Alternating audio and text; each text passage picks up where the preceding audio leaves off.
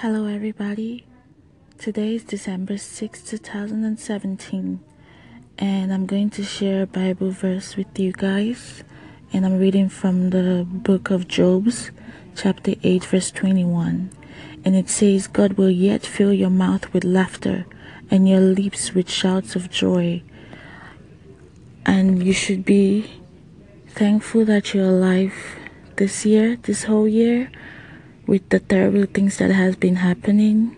You should give thanks to God for keeping you alive. You should be appreciative that you're going to get into the new year with wholeness and happiness. Thank God that your family is alive. Nobody has been harmed from the hurricane, from the terror attacks, no accident. If your family is still alive or your loved ones are alive, you should thank God, because without life there is no hope. You have to thank God, and you have to rejoice for every little thing that you have, because everything is a blessing. The air we breathe in every day is a blessing. Just waking up every day is a blessing. So just thank God for everything. Be appreciative. Even if you haven't gotten certain things you made a resolution that you were gonna get this year, just be thankful to be alive, because since you're alive, there is hope that whatever it is you want to get, your goal, you're gonna get to it. Just thank God, be appreciative, praise Him, give Him thanks in everything, and just step into the new year with a positive mind and positive affirmation that things will go well and things will be positive. Just be blessed and have a great day. Bye. Hello everyone. How are you guys doing? Right now it's 3 a.m. my time in the United States, and this is like the time I wake up just to have a quiet time with God, because this life can be very chaotic, and you can just get into the activities of your daily living in the morning, pray, wake up, and you move, and things get very busy and very chaotic. And this is like the time I am somehow programmed to wake up at 3 a.m. every day. My system just wakes me up, and I just use this time to talk to God and to listen to His voice, and just to air my voice to Him, just talk to Him as a friend, as my guardian, and just listen to Him to see what He has to say. How do you know? Most people don't know when God speaks to them, and that is one thing I actually had to learn. It took me a while to learn, and it's not everybody that has gotten to that stage yet. And I'm just gonna share a few tips with everyone here, whoever that's gonna listen to me, that there are different ways God speaks to people. And in order for you to know the way God communicates with you, you have to talk to God to show you ways in which He communicates with you. And you have to create quiet times with God. You have to create a quiet time where you speak to God, and not just pray in the morning.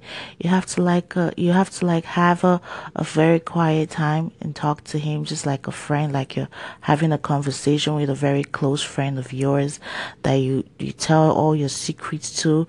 Either way, He knows everything you do and everything under the sun. So just talk to Him as a friend. Sometimes God, talks to me with Bible scriptures, and those Bible scriptures linger in my mind for a long time, and I just go and read the Bible scriptures. Sometimes He speaks to me by maybe certain words that I cannot just get out of my head. Those words just resonate in my head, and I keep thinking about that certain thing over and over again. He speaks to me with meditation, what to pray about. He speaks to me in different way. If I have a burden in my heart regarding something, which I wasn't actually thinking about, then I know God wants me to look into that. And just know how God uses you. Sometimes He could just put something in my heart for me to tell a friend or tell someone or tell. If I ignore that voice and I don't do it, it doesn't feel good because I feel miserable for that day or for that week. So I've come to the understanding and the conclusion that whenever God speaks to me, it just lingers in my mind and it just lingers in my heart. Do you know how God talks to you? Do you know how God communicates with you?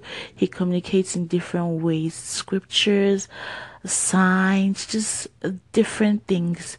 Just learn to know how God communicates with you.